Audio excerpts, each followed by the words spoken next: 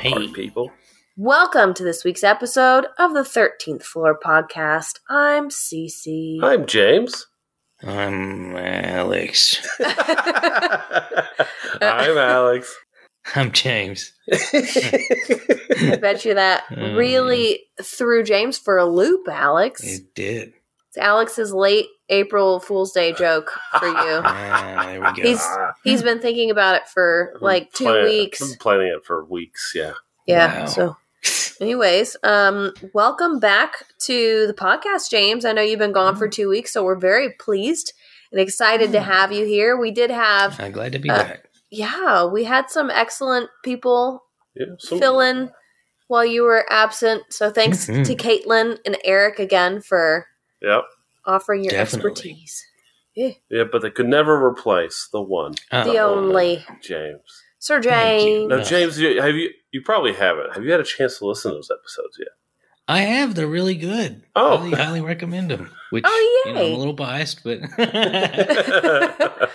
Cool. Well, we're glad to have you back, James. Glad to be back. How have you been adjusting to life after Las Vegas? Because that's where you went to Las Vegas. Yeah. Still a little jet lagged. But which, it is what it is. But I had a lot of fun. It was very productive. It was a bizcation, and glad I'm back. Glad my spiders were good.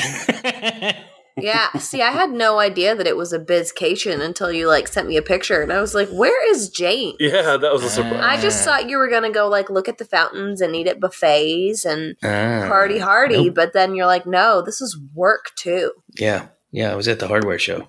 No, we know. Hardware show. James always likes a little business with his pleasure. All right. My God. Well, I think that we should do some hearty hellos, you guys. Let's do it. Sounds Big. good. So we have a new country on the map. Oh, really? Yes, we do. And Did the country just form, or is it a new country Alex, that we haven't had before? I'm going to punch you in your tooth. No, we want to say hello and thank you to all of our listeners in Oman. Oh, really? Yes. Hey. So, howdy, hello. Oh, man. I'm excited Oman, about that. are we glad that we have followers in Oman? Yes. Haha, Me you and guys are James both hilarious. made awful jokes at the same time. Well, we're also going to say hello to everybody in Italy because Italy's back on the map. Hey. Buongiorno. And then here in the United States of America, we're going to say hello to everybody in Alaska. Hey, Alaska. Yeah. Wow. I've been meaning to go to you someday. Same. Someday, you guys. Well, until then, you can listen to 13th Floor, all of the streaming services, but we also have a Patreon, don't we, James? We sure do.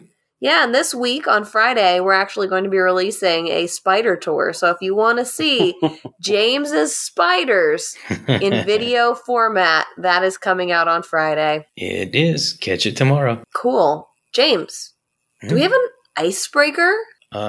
We sure do. I was thinking about the difference between cults and standard religions, and one of the big key differences is that they slowly get people isolated from other non-cult members, in other words.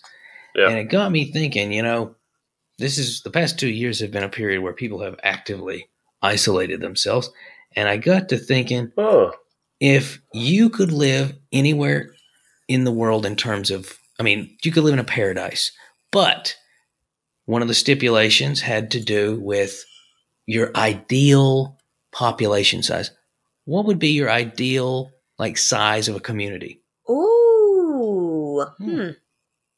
I feel like Alex wants a lot of people, is what I feel like. Yeah, I want businesses to be thriving. I want restaurants to be popping into. Alex is all about that GDP. That's right. I want that. I want all the accoutrements, that come with a lot of people. So, I want to pick, I don't know population size relative to city size. I don't even know. I got no idea. I want to pick a population of 15,000. Okay. I was actually going to recommend 20,000. That seems very up your alley. For some reason, I was going to say 34,000 for you, Alex, but feel like I do not necessarily require quite as much, but I still want community. You know what I mean? So I think that I'm looking at a population of like 5,000 people. Because I would absolutely adore to have a little house in the country. I know Alex does not want that, so I'm probably never going to get my dream home out in the country. You can move out there. But yeah, that's what I'm looking at. I want to know a lot of people, but also have my own space to thrive. Mm-hmm. Yeah. Makes sense. What about you, James? Well, I'm glad that we tapered, because that's fun. 150. Full-blown tribal, face paint, howling at the moon, less people is better. 150 people. I love it. So James's idea is to create his own cult. Yeah. There we go. I like it. It's essentially where James is going. I James, can appreciate it. This is the thing that freaks me out about you. I feel like you could form a cult. You're like the 8th person to tell me that. Yeah, and the other 7 have already shaved their heads, so... All right. Well, you know what? It's time to hop into our topic. We're going to talk about cults today. Who wants to go first? It doesn't matter to me. I can go first if you want. Go for it, Alex. Let's let Alex go. I feel like it's been a while since I've gone first anywye, you know? I'm going to inch this a little closer to me so my voice is a little more vibrant. You probably just heard me move everything. But you probably heard Cece coughing while I was talking. Can't help it. Do not interrupt me, kid. Just kidding. All right. So I'm covering one that I've never heard of. Rajneeshpuram. Y'all ever heard of this one? No, I have not. Well, you're about to. It blows my mind, by the way, if I could just, interject for a sec. Osho, the fella involved in all that, he's getting kind of a big presence on YouTube now. I see all sorts of Osho quotes in my feed. It's weird. Part of that is because he had a Netflix series documentary that was done in 2018, which probably rose some of the interest in that. Well, what I see is positive. That's the creepy part. It's how to live your life by Osho. And Osho is what the people call this later on. At the time, it was not called Osho. Well, so a lot of cults change names over time, too. Yeah, that's it's almost like a rule that you got to change your name at some point. It's like metal bands. Well, people start to catch on, and then it's like, let's change our name. Nomenclature. Yep. Yeah. Now it's known as CNN.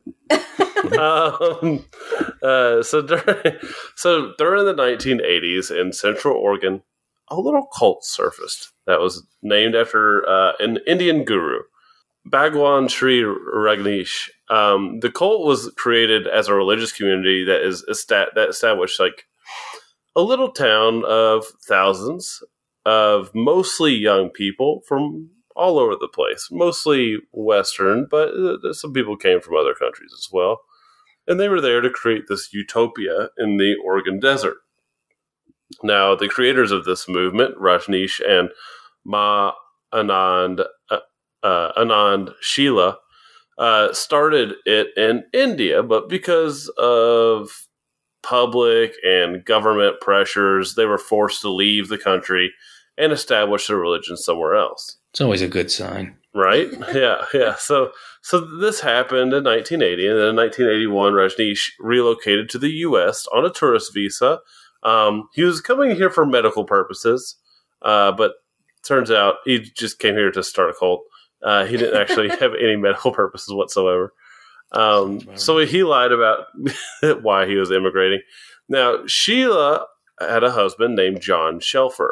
And, this was a pretty wealthy man. He bought this ranch called the Big Muddy Ranch. It was 64,000 acres. That's big. Yeah. He bought this huge swath of land in Oregon. And Rajneesh invited his followers to come, but also to sell all their belongings before they come along.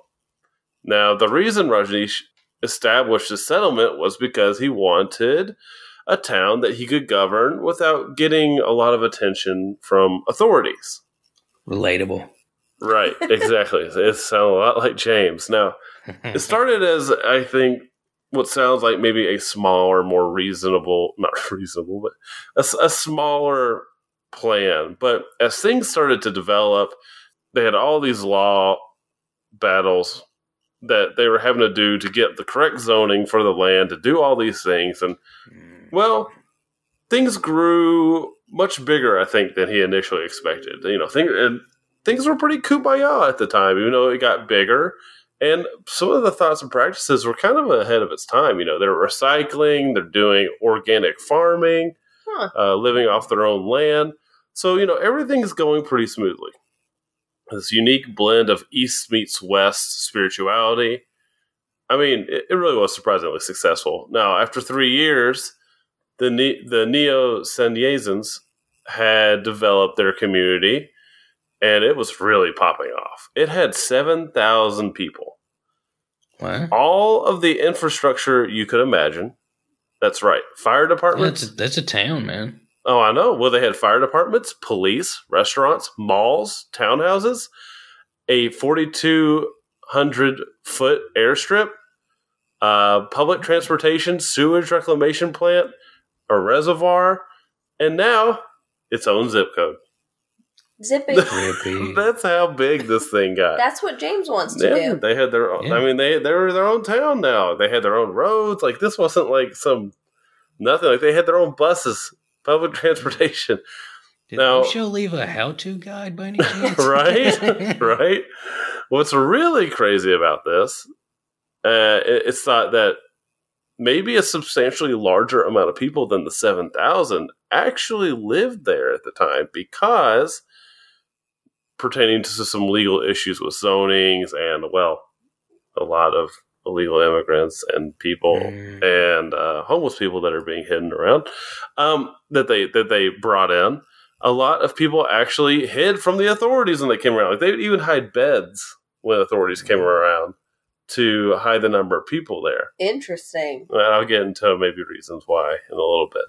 Now, Rajneesh's followers weren't education-wise dumb.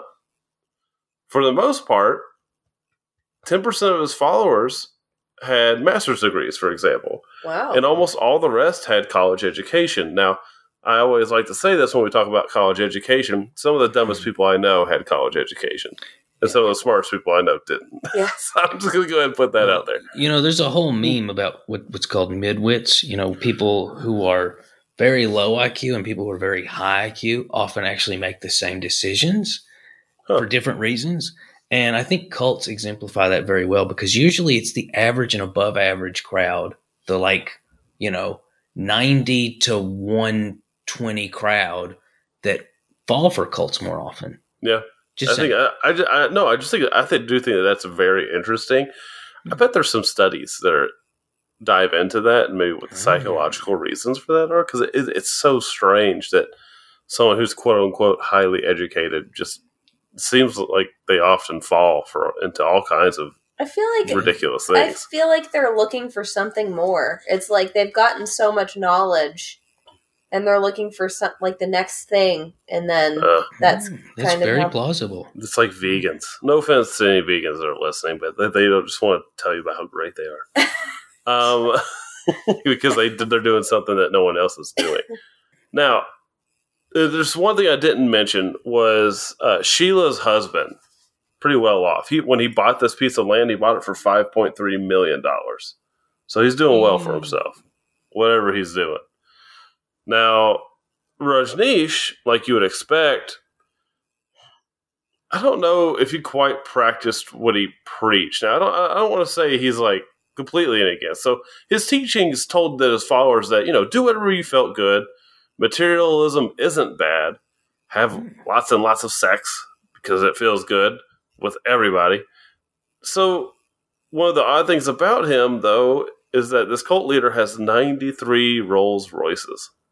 93? 93. That's a bit too much. Rolls Royces. You'd think he'd stop after 86. Yeah. So, kind of odd. Another thing that was kind of odd is he really didn't like kids at all. Oh. So much so that he told his followers that they needed to A, sterilize, and B, break ties with any children they had. What? And any kids that did come to the commune were neglected. That's so terrible. Yeah. Yowza. There's, I don't know if it was part of the documentary that's on Netflix. I haven't seen it. I didn't even know there was one until like 2 days ago. And I really want to watch it. But one of the kids that was there, he grew up there. And at the age of 10, when he left and he went to the UK, they found that he couldn't even do 2 + 2. Like he was so uneducated and neglected that he couldn't do anything. He couldn't read. He couldn't do basic math. Wow. And so that's kind of the situation that kids were in that did come to the compound. Well, the thing that just or town shocks me about cults like this is like, how do you expect to continue on the cult? Like, is there a deadline on it? Because well, he remembers the Shakers. Everybody acts like the Shakers weren't a cult, but they totally were. They were a cult. They're very interesting. I recommend everyone read about them just because it's like, whoa. Anyway. Sorry. Less about the Shakers, more about the Rajneesh. Sorry. But anyway, so he was the kid, or I guess he was talking about when he was a kid. He remembered being neglected and always hearing his parents having a good time behind the wall in his house with various multiple partners. Gross. Yeah, so it's just an awful place for a kid. Now, for a time, the hippie life was probably good, I guess. Now, Rajneesh did work his followers really hard, long hours. You know, a town like this doesn't pop up within 3 years without everyone working themselves really hard. And he would only allow them to eat from communal areas where they grew their own food, and they all had to be vegetarians. And he really sleep deprived them. And the reason he did this was because he could easily manipulate them when they were tired. Yeah. Now, for some time, Sheila kind of took the reins. She became like the spokesperson for him. And the town began to clash with the outside forces around it. A lot of the Christians in the area were like, this is kind of weird. Just the entire town started feeling really odd. I mean, there's a lot of homeless people here. There's a lot of everything's kind of odd about this. Well, Sheila really starts clashing with them. And not only does she not try to make things better, she just goads them. And what results from this is the sequence of the largest immigration fraud ever recorded, one of the largest wiretapping operations in U.S. history, and the largest bioterror attack on American soil. Bioterror attack? This is what, so a lot of people in the commune they're illegally. Rajneesh, among them, was illegal. They flew a lot of people in on their airstrip. They bust a lot of homeless people in. And they did all of this in an effort to commit voter fraud. Because they wanted all of their public officials to take the power from all the surrounding areas, so they could do whatever they wanted. Interesting. Wow. And so there's some of the immigration fraud that they committed. Now, Rajneesh, like I said, kind of disappeared from the public eye. I kind of forgot to mention this for a while. And then, like I said, she was a spokesperson. Well, in 1985, suddenly, about her and 15 to 20 other top officials all bail out of town, out of nowhere. What led to that? Well, Rajneesh, who hadn't been seen or really talked to anyone publicly in a while, popped up and called for an investigation and accused Sheila of a bunch of crimes. Now, interesting. The immigration fraud wasn't really one of them, from what I read. But there were some other things. So after the investigation, they find that they had attempted to murder Rajneesh's physician. They had wiretapped and bugged places throughout the entire town and inside his house. And they had also poisoned 2 public officials and committed arson. Jeez. Now, that's not it.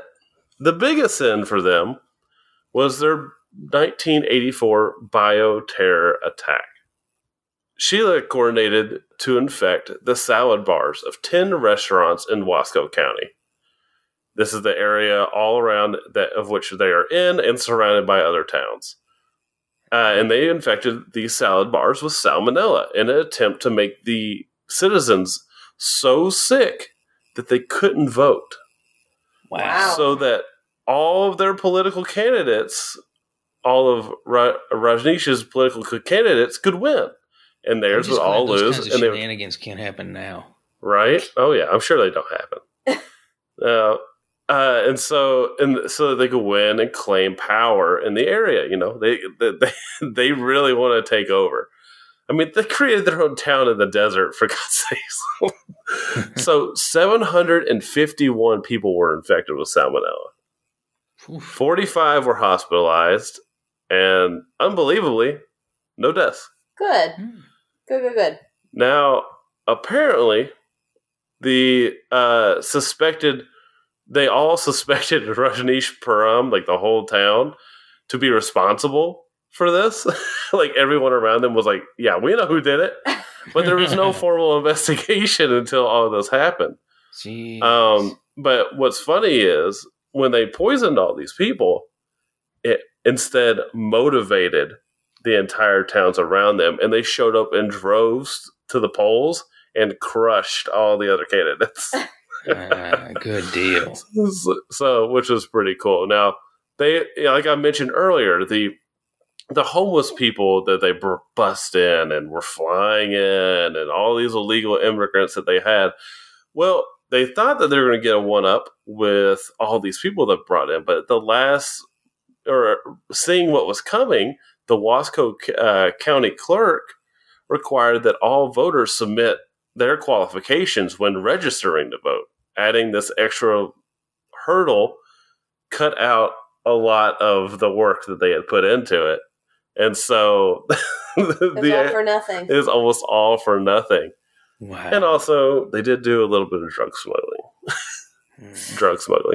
Interesting. But for some reason, drug smuggling is the least talked about thing compared to everything else. And then, after all this happened, Sheila only got 26 months in prison. That's it? Wow. And she could have killed, 700-something people? Yeah. And Rajneesh, while banned from 20-something countries, he actually went back and moved to India, and he was a lot more low-key, and he died later in he died in 1990. Yeah. But he kind of stayed low-key after all these events. The commune completely fell apart. There's still people that follow this to this day. They even use whatever name he gave them. Like, he would give them individual names. Yeah. Some people still use the names, but it really fell apart when all of this came out, and people just kind of bailed. It was time to leave this place. Is the city still there? Yeah, the city's still there. I think people, from what I saw, people still live there, but they're not all Rajneeshians or whatever you want to call them. Because they're cheap real estate when everybody had to. Yeah. And I'm sorry, I misspoke when I said 26 months. She got 20 years in prison. Oh, okay, good. Sorry. That's a little bit better. Yeah, sorry. I misspoke. I was looking at my 26 months, or 26 countries that Rajneesh was banned from. Oh, okay. Yeah, wow. But she got 20 years. Okay, well, that makes me feel a little bit better. Yeah. So, just a little fun fact: Ariana Huffington and her husband were part of that cult. Who? Who are these people? The journalists. The Huffingtons? You know Ariana Huffington. Oh, like Huffington Post? I think so. Yeah. Interesting. Well. Yeah. I think. Yeah, that's right. Huffington. I was like, wait a minute. Yeah, the journalist. Yeah. Next, James is questioning everything that he knows. Oh, maybe he's going to join the cult. Well, James. Oh, sorry, guys. one more correction, real quick. Go for it. She got out after serving 39 months of her 20-year sentence. Oh, God. That crap happens way too often. And then moved to Switzerland. And the reason I want to watch this documentary, they went and found her in the woods of Switzerland and interviewed her for the thing. Ambush interview. Yeah. Well, I don't know if it was an ambush or not. I don't know how prominent she is in it. But yeah, they went and found her and interviewed her about all this. Well, 39 months for the largest bioterror attack on U.S. soil. Oh, gosh. Amazing. Wow. Not committed by the U.S., of course. I'm just annoyed that people can get away with things like that with just a little, it feels like a little slap on the wrist. Like, oh, you went to jail for 39 months. Yeah, I know. That is a slap on the wrist. That's nothing. Yeah. Well, it's my turn, you guys. Yeah. I'm going next. Let me pull up my notes. All right, you guys, and I got lots of my information today from apologeticsindex.org, grunge.com, japantimes.co.jp, and Wikipedia. All right. Yes. And boys, I am going to be talking about a cult that struck me because of its obsession with feet. Oh. Yes, I said feet, boys. Okay. They're feet boys? Their feet. And this is the Honohana Senpogyo cult, aka the foot reading cult. Yeah. Oh, boy. It all started with this guy named Hogan Fukunaga. And I can't remember, Hogan isn't his first name. He's got another one. I think it was Teriyoshi. But have you ever heard of him before, you guys? No. Well, he used to actually rub elbows with the Clinton family, very briefly. George Clinton didn't really know him. But anyways, let me tell you about this Hogan fellow, okay, you guys? So the year is 1987. Everyone's just minding their own business, enjoying their 89 cents a gallon gasoline. Mm-hmm. Watching their new hit television series, Full House. Oh. Yes. Everyone except for Hogan Fukunaga. In 1987, he was doing some deep internal reflection. And all of a sudden, he realized that he was actually the reincarnation of, can you guys guess who? Footface. Jesus Christ. Jesus Christ. But James, that's not it. He's also the reincarnation of Buddha. Oh, he's a combo. Oh. He's a combo. He's a double threat. That's a 1-2 punch. Yes, Jesus. but his cult operations. What'd you say, James? Izuda. Jizuda. Oh my gosh. Well, his cult operations they started well before he had this epiphany about who he was.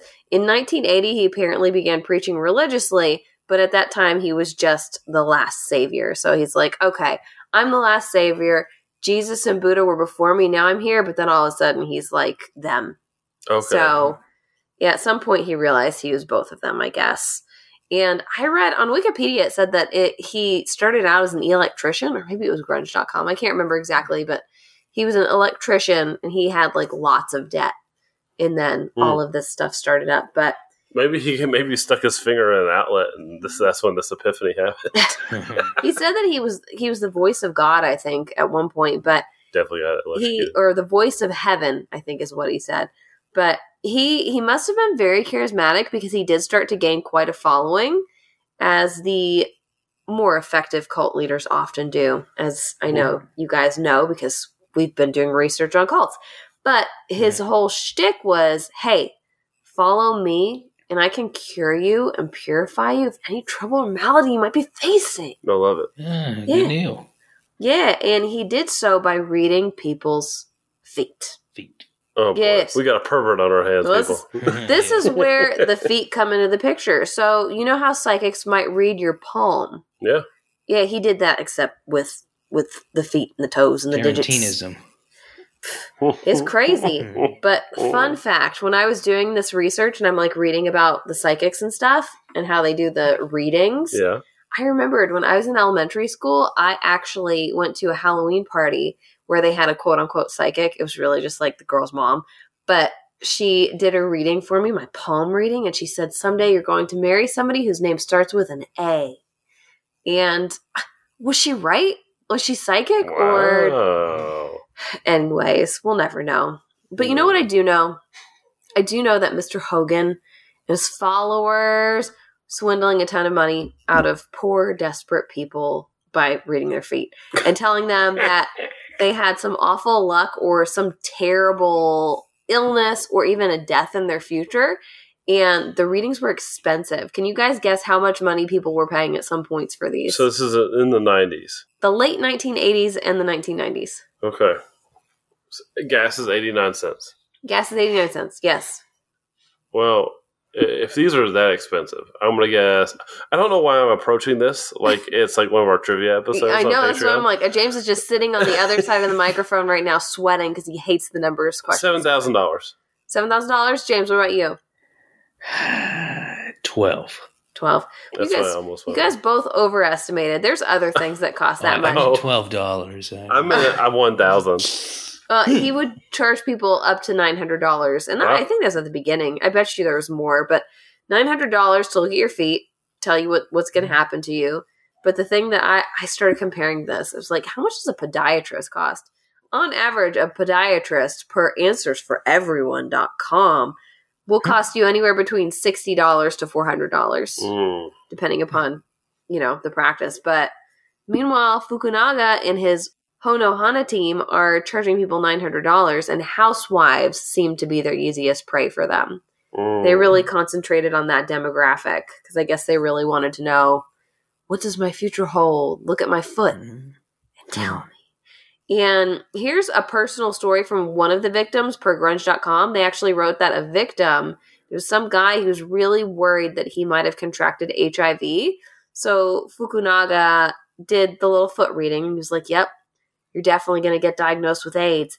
And so this poor guy who's already paranoid, he's freaking out. And then Fukunaga's like, wait, if you give me $6,000, maybe, just maybe, we can find a way to get you, to get the AIDS away. And so this guy got another foot session. Pay the AIDS away. Well, they determined that if he bought a magical scroll, it would protect him from the AIDS. So the guy gave Honohana $34,000 for a protective scroll. Please tell me the scroll was like in Kung Fu Panda, where it's just a reflection of themselves when they open it.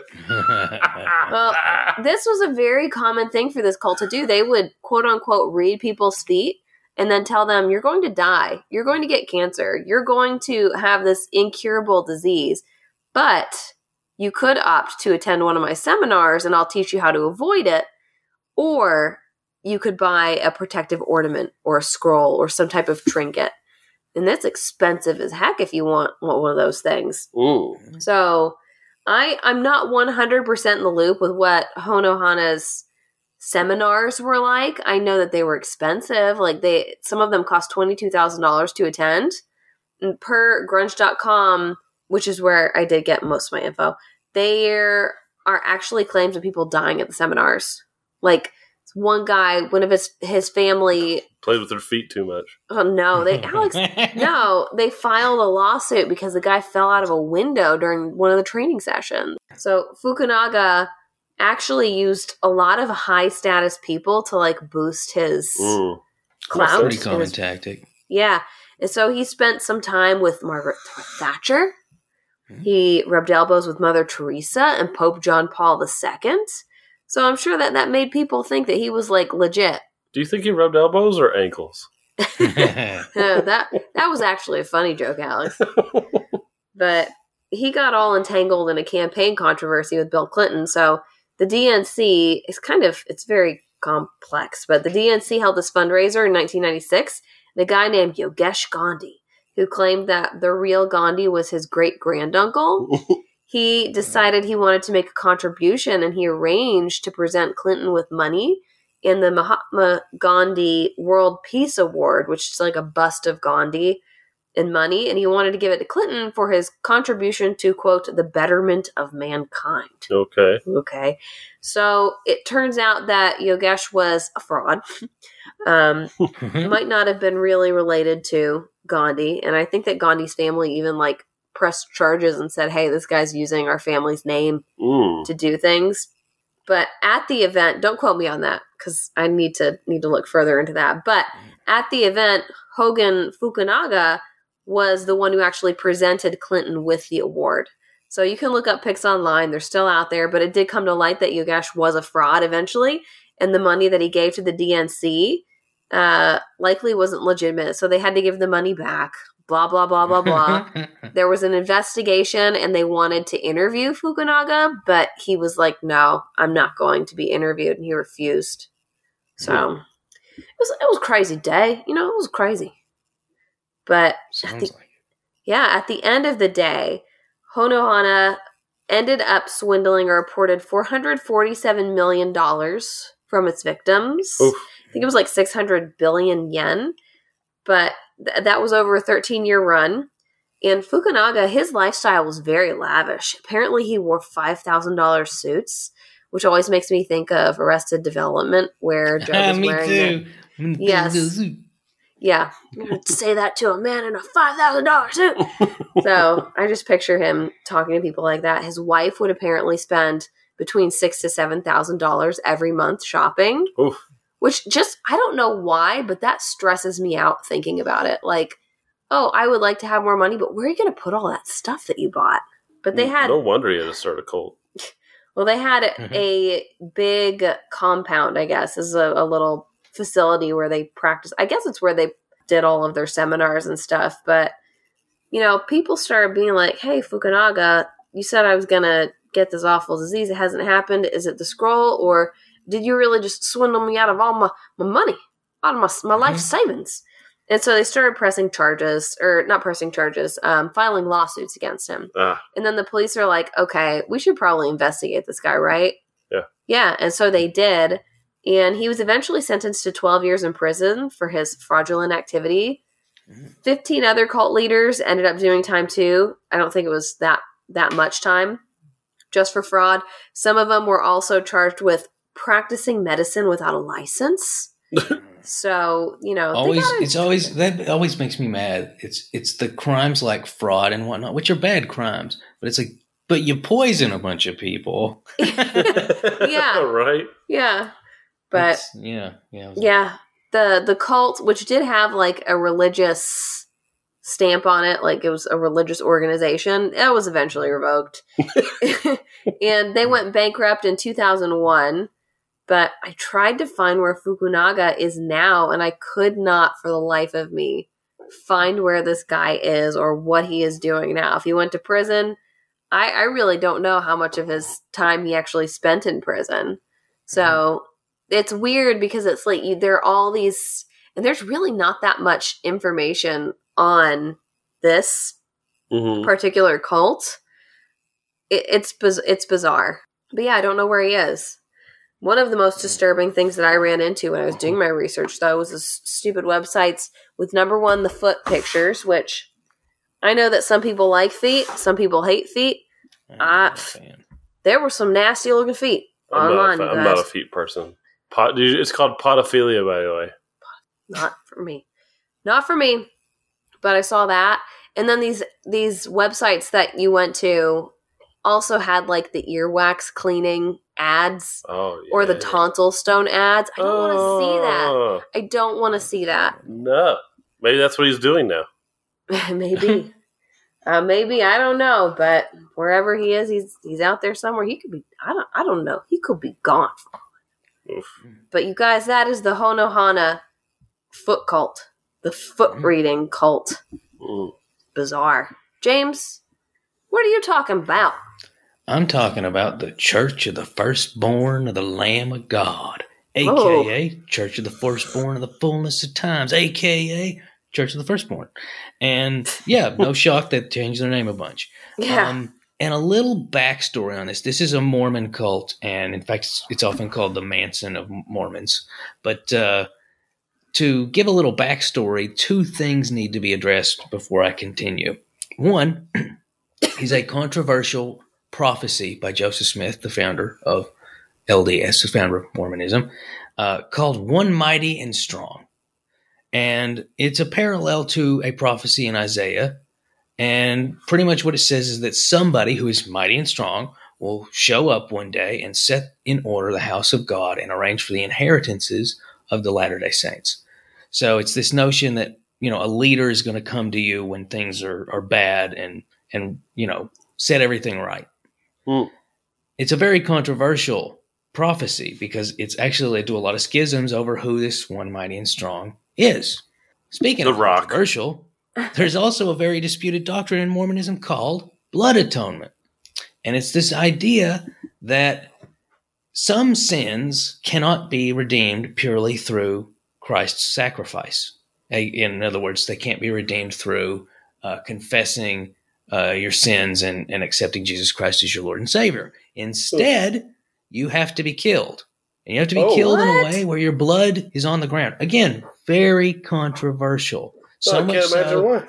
Yeah, so much so that the actual LDS denies that it's valid, and they have so for over a century. In fact, they've actually done so since 1889, and they call it fiction, and they say it's a principle that's never been implemented. Please don't believe it, and yet there are some people who do. Huh. So, with those two things out of the way, so Joseph Smith, as I mentioned, he founded the LDS, the Mormon Church. And one of his earliest followers was a fellow named Benjamin Johnson.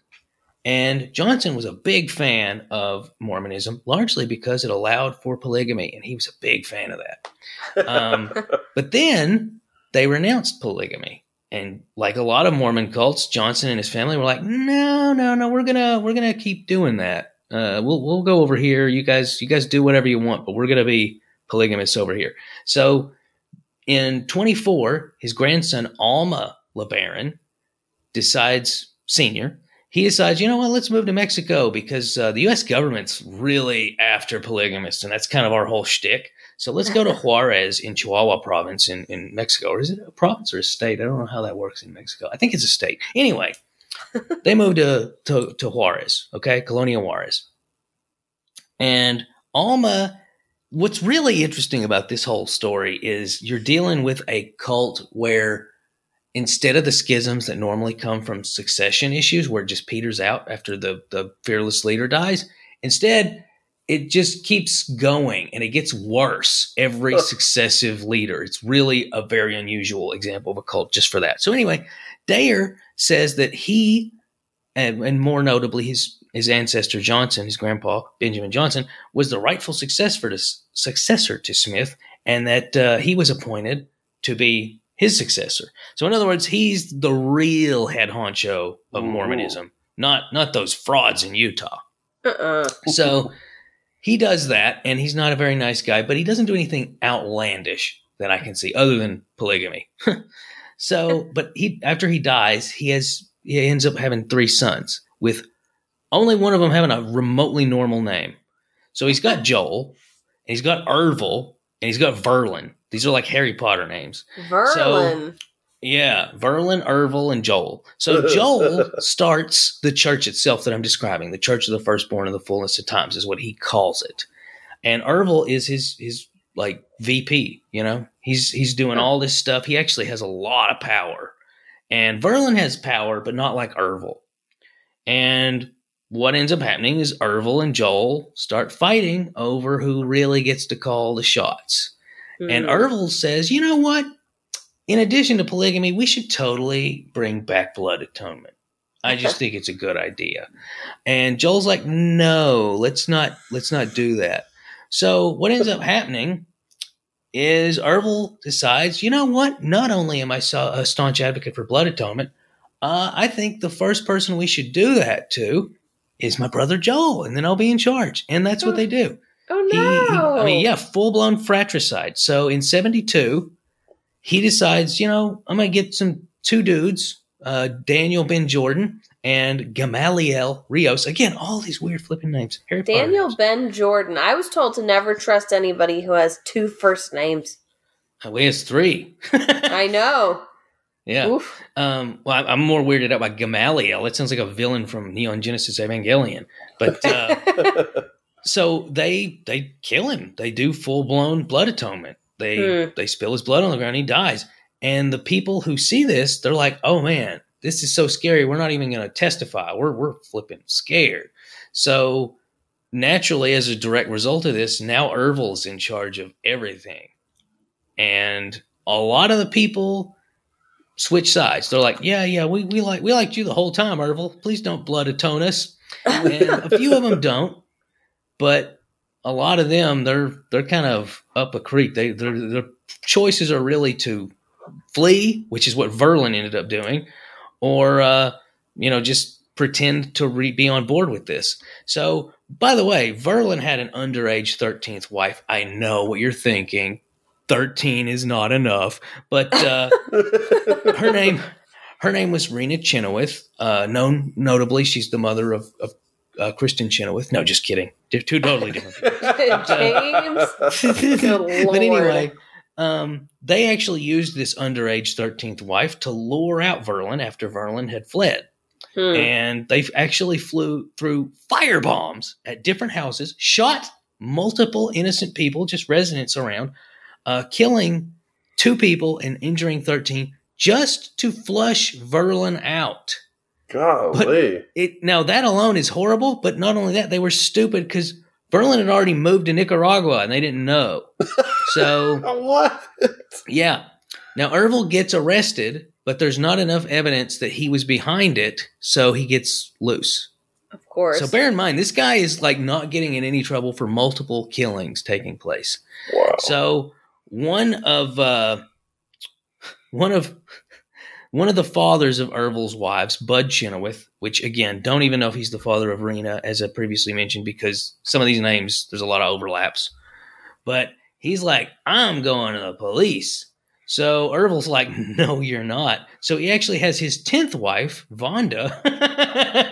These Harry Potter names. Drive Zarate, who is Bud's wife. Her actual first name's Noemi. So once again, weird name. And kill her. So nobody ever found her body, by the way. Golly. So, yeah. Now in the 70s to 80, 75 to 80, Ervil decides, you know what? I could use a change of scenery. Mexico, let's go to San Diego. So, yeah. So he actually communicated with a number of other polygamous folks who were actually in that area. And he's like, listen, you guys need to change your allegiance to the Church of the Lamb of God, which is the new name for it, and tithe me accordingly. In other words, grease my palms. Yeah. Robert Simons, who was a leader of a small sect like that in Utah, he's like, no, you're a bad guy. And this was only because he found out Ervil wanted to marry one of his wives. So lo and behold, Simons gets killed by Mark Chenoweth and Eddie Marston on Ervil's orders. So once again, he's killing more people and just getting away with it. So then Dean Vest is like, well, I'm leaving. Ervil doesn't sit too well with that either. So he's also mad that he didn't sell a houseboat that he owned in order to tithe the proceeds to his cult. So once again, Vonda comes to play and kills Dean in her kitchen. Oh, man. She gets convicted of the murder, but Ervil is not tied to it. And Ervil, in fact, informs her that just by doing this, she's 100% guaranteed, no matter what happens now, going to heaven. And with a guy like this, he's got to be right. So in 77, he orders the death of his own teenage daughter, Rebecca, who was pregnant. She was the wife of Mark Chenoweth, and this is what happened. She was mad that she'd been separated from her son, who was only like 2 years old. So she's like, if I don't get to see my son, I'm going to the police. So they stuffed her body in the trunk of a car after killing her. And some people actually think that she was actually still alive and that was how they killed her. So, yeah, he kills his own pregnant daughter. Not a nice guy, as you could probably infer so far. So, not too pleased. Now, his wife, Rebecca, Delphina, Rebecca was the daughter, finds out that Ervil has killed her daughter. She gets mad, and she says, you shouldn't have done that. So one of the other daughters says, hey, if you don't calm down and accept that this was a good thing, you will get blood atoned. This is bananas type stuff. So she, instead of staying put like everybody else seems to do, she's like, I got to get out of here. So she and her youngest daughter fly back to Mexico. And by fly, I mean flee, like for the past tense verb. Anyway, Ervil decides, you know what? I've got some unfinished business. Verlin is still alive somewhere. I'm going to flush him out again. First time failed. Let's try it again. So what he decides to do is kill Rulin Alred, who's the leader of the Apostolic United Brethren, another polygamous sect. There's a lot of these, and they're still around, by the way. So they kill him because they know that Verlin is probably going to show up at the funeral. And yeah, he totally did, but Verlin was not to be outsmarted. He actually had the police show up all over the funeral. So, those were some good cops getting told, hey, by the way, a batshit crazy murderer is going to be at the funeral. Maybe instead, you'd think they would have arrested him by now. But anyway, Ervil sees that there's all these cops and he's like, I got to get out of here. So he flees to Mexico. But when he's there, he actually gets arrested finally. And he's convicted for planning Allred's murder. This is the first time he'd ever been charged with a crime in America. First time ever, despite killing multiple people. So he gets incarcerated in Utah. And while he's there, he writes Book of the New Covenants, which contains a list of 50 people that they should kill. Oh, my God. Yeah. He died in jail. And his brother actually died in a car crash in Mexico several days later, which has been marked as a coincidence, but I don't flipping know. So as soon as he's dead, though, his son, who had already been named by him as his successor, Arturo LeBaron, decides, hey, I'm in charge now. And boy, did he not fall far from the tree. Car theft, murderers. Anytime anybody wanted to leave, he'd have one of their kids or one of their wives or somebody in the group kill them. So when he was in charge, though, I guess he was just less charismatic. A lot of the OGs, including Rena, they moved away. They decided, we don't really want to be part of this. So after Arturo dies, Heber LeBaron comes in charge. And similar stuff, blood atonement, killing people, anybody who's, crosses the cult, gotta go.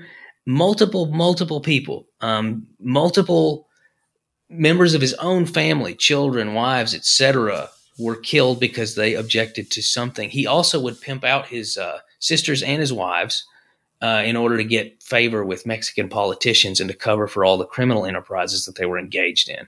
So, it's just bananas. And you might think, well, at least all that's finally over and done with. Well, in 2009, wow, they actually got national news because they were actually doing a lot of drug trafficking in Mexico, which again, Juarez is kind of a hot spot for that. It's sort of known for that. One of the cartels that does stuff in this area is not your standard cartel at all, but actually the Church of the Firstborn. In fact, Donald Trump actually said, and this was 2019. This was like 3 years ago, because of a massacre in Sonora where a lot of people, including dual U.S. Mexican citizens, were killed and left burned alive in three vehicles.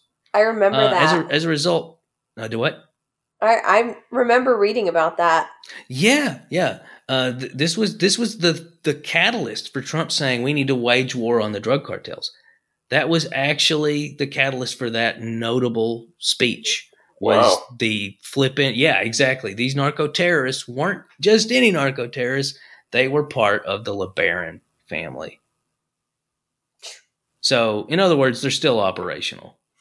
Still operational, and there you are talking about them, James. Yep. Oy, oy, oy. Please don't hurt me. Interesting. Well, where are they located now? A few places, and again, there's so many polygamous sects all over America and all over Central and South America, but they're mostly situated in Chihuahua. Okay, so they're still kind of at home base. Yeah. I wouldn't be surprised if there was a sufficient number in San Diego still, but mostly Mexico. Well, James, that's absolutely insane. It sure is. It's been a crazy cult episode, hasn't it? It sure has. We've talked about 3 very different cults, which is... Yeah, they were very different. Interesting. But anyways, well... Cult for everybody. Is it time to draw from the vase, Alex? Sure is. It's right over there. Oh, found it. Bet you guys are loving hearing this noise because it's been a while since you heard it. It has been a while. Ooh, we're talking about haunted lakes next week. Ooh, who submitted it? Eddie R. Eddie R. So you guys, James, do you know any haunted lakes? Not to my knowledge, unless Loch Ness Monster's a ghost. That would be crazy. No, there's one... actually, there's a theory about that. Oh my god, I know what I'm covering. James knows what he's covering. I know what I'm covering. Because we've got a lake that is near us that is supposedly haunted. Haven't I covered that? I don't think so. I don't think you've done Lake Lanier before. Okay. I don't think so, but what do you think? We're going to talk about haunted lakes next week. All right. All right, Alex, who does our music? Our music is by Grant Cook. You can find his music on Spotify, iTunes, anywhere you Spotify, I don't know, Amazon Music, anywhere you listen to music. You guys, until next week, we hope that you can keep it strange. Yeah.